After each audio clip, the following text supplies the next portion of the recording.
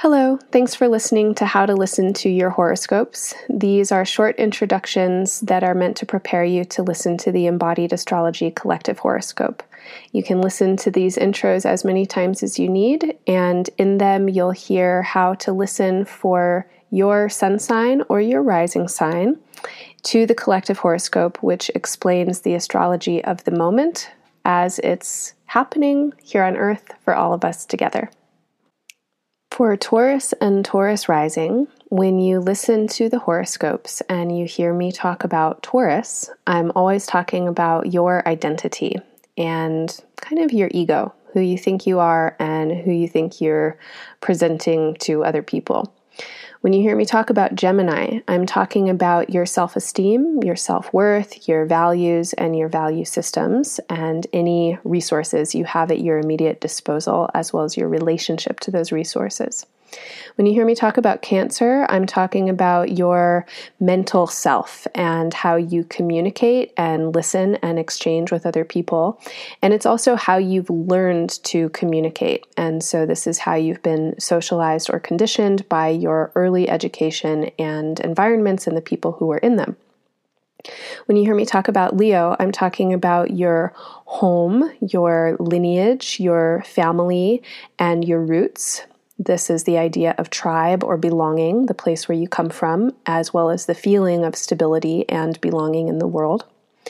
When you hear me talk about Virgo, I'm talking about playfulness, exuberance, excitement, creative energy, and kind of childlike energy. So this includes your children, if you have them, any children you might hang out with, your inner child, and then anything you do for fun, including romance.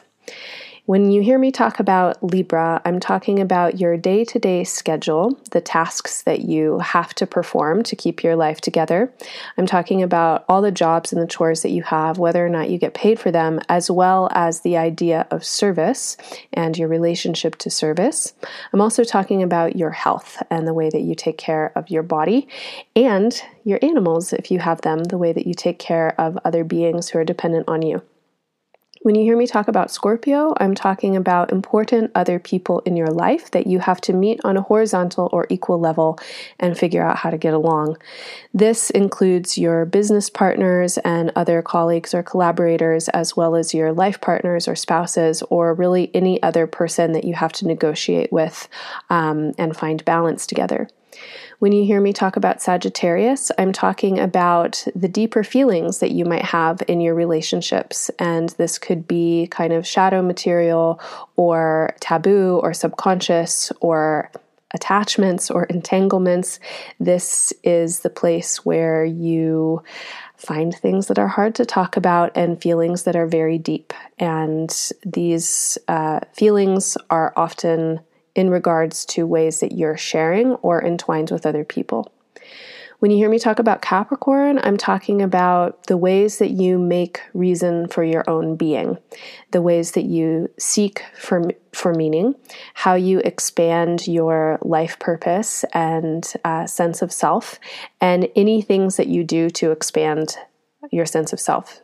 Your higher learning, pursuits of academics, religions, philosophies, any kinds of quests that you go on seeking meaning, as well as gurus, teachers, mentors, etc. When I talk about Aquarius, I'm talking about your public image and the way that you put yourself forward into the world as an adult, as a person who is achieving something in their life. And so for many people, this is career or vocation. It's kind of how you want to grow up and what kind of person you want to be. When you hear me talk about Pisces, I'm talking about your wider social networks, the friends of your friends, and audiences and publics or large groups of people, as well as sentiment that you might have around large groups of people and ideas about how large groups of people could get along. And this is also an energy that describes your worries and your hopes for the future. So it's basically how you as a person energetically ripple out and affect the world around you. When you hear me talk about Aries, I'm talking about everything that you can't see and that you don't know. And this includes your dream space, it includes ancestral and spiritual realms, it includes everything you can't see and that is unknown or that's been hidden from you. And it's kind of the place that Carl Jung called the collective unconscious, so the place where we all absorb material from, but we don't really know what it is yet. So as you listen to the collective horoscopes, please come back and reference this intro as many times as you need. And when you hear me reference certain signs, apply that to the areas of life that I've outlined for you. Enjoy!